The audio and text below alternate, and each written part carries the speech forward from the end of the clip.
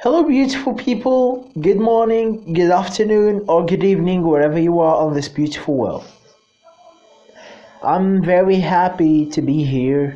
Today is my rest day after a very crazy week. 7 days of full craziness and one day with less stress on myself. Time to chill out. Not completely though. I just finished a blog post that I'm gonna share this week on Facebook. It's all about branding as storytelling, and today I'll be talking about it because I felt like the last episode, I was not completely clear about branding and how can you make a change. So basically, I talked about until now. I don't know if I can make some updates in the future or not, but basically, there are three main core elements that are going to make the difference for you and your business that I highly recommend, my friends. Like my intuition, if I were you, I would definitely do that. And I've made many mistakes in the past concerning those 3 points that I want to give them to people, to you guys, so that you don't make the same mistakes when it comes to your business and your real thing that you want to keep on living, because if you don't make income, you're not going to live for the next round, you know. So the main things you should take care of when when talking about branding is the feeling your customer gets when dealing with you. And the first keynote or the first key point that you should focus on is social media. It's where most of the eyeballs are these days. So your brand needs to be living there and interacting with your customers, and you need to realize that people hate to interact with robots, cold-blooded companies. I don't know, they need to feel like it's a person talking to them, not just a company, not just I don't know, cold-blooded managers. They need to have a personalized experience with your brand. Like, uh, don't just every single time try to give them uh, the selling messages like sell, sell, sell. Sorry, buy, buy, buy. I just mixed that up. Try to give give them value. Try to interact with them, like share something funny. I don't know, it depends on the business and the personality of the brand, but it's a good way to make it like make it free. Don't stress things out and make it all over serious all over the place, the thing that I wanted to emphasize on is that you need to natively storytell differently during in multiple platforms. What does this mean is that the way you storytell on Facebook won't definitely work on Instagram, and what works on Twitter won't definitely work on Snapchat.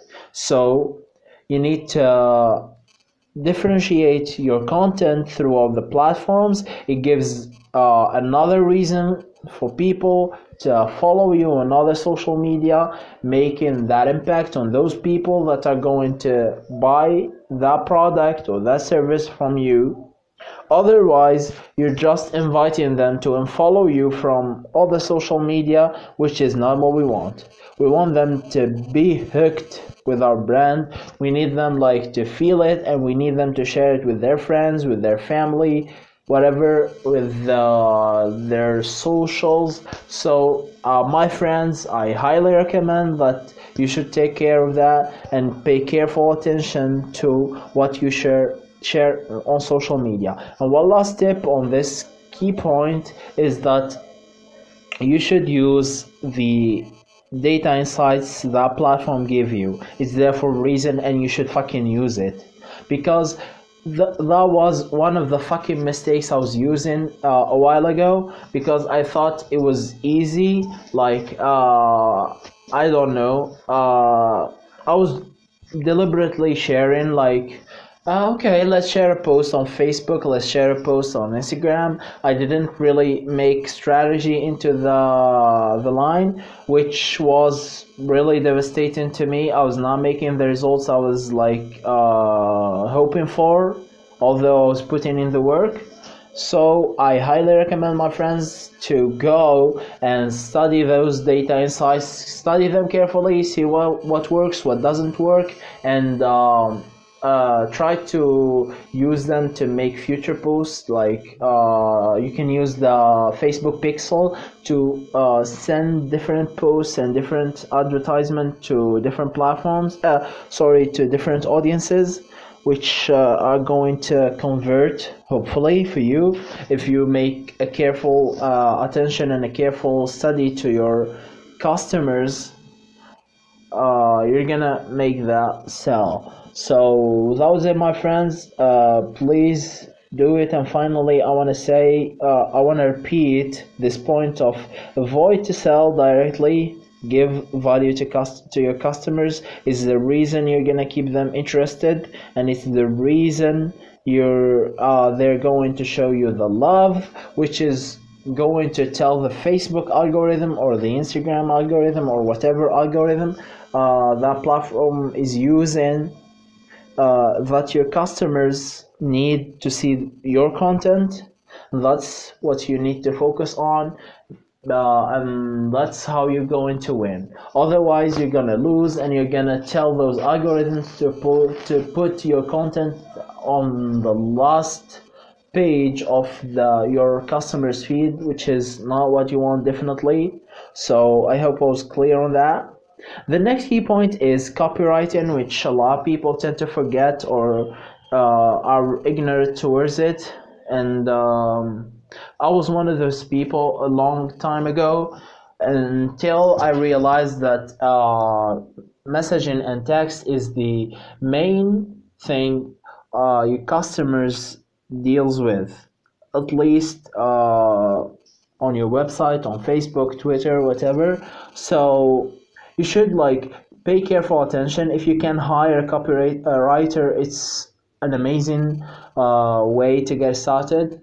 If not, try to understand the personality you're trying to use in your brand, and use words and whatever to like express that personality in your website, your social media. You know the thrill. There's a good example here on the blog post. I'm gonna share it on Facebook, LinkedIn, and maybe on my blog. So you should check it out. Also, the third key point I want to talk about is the customer service, which is really how can I say it? This is the game changer, I think, for lots of businesses. I don't know. It depends, really. I cannot like say it deliberately like that, but it plays a role, and it's a reason why it's number three. So a while ago, I called a calls service provider, and like my experience with them sucked. Really, it sucked. Like I hated my fucking life the moment I got there and the moment I left that building, because I felt I was not treated well. I was talked down to, not with me. I don't know if I expressed that correctly, but the person who was talking to me was so fucking arrogant that I wanted to punch his fucking face. And it sucked, and I immediately canceled my like subscription with that company, and I used another provider. So what I want to say is that great customer service makes the change, and you should like pay careful attention to that. Like try to have an enthusiastic customer experience with your customers. Try to talk to your employees to like deliver to deal with customers with care and tenderness. That will make a difference because we live in a world where competitiveness is made on little details that we tend to forget over time. But my friends, remember that their money, your customers' money, is what keeps you alive, and it's what keep you for the next round. So pay careful attention to that. I think these three tips are like, until I add more, and I'll be talking in the podcast about it.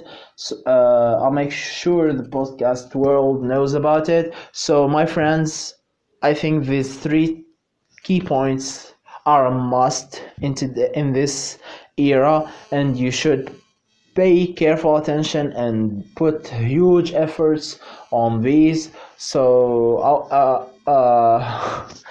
I'm sorry, I'm very tempted to help you.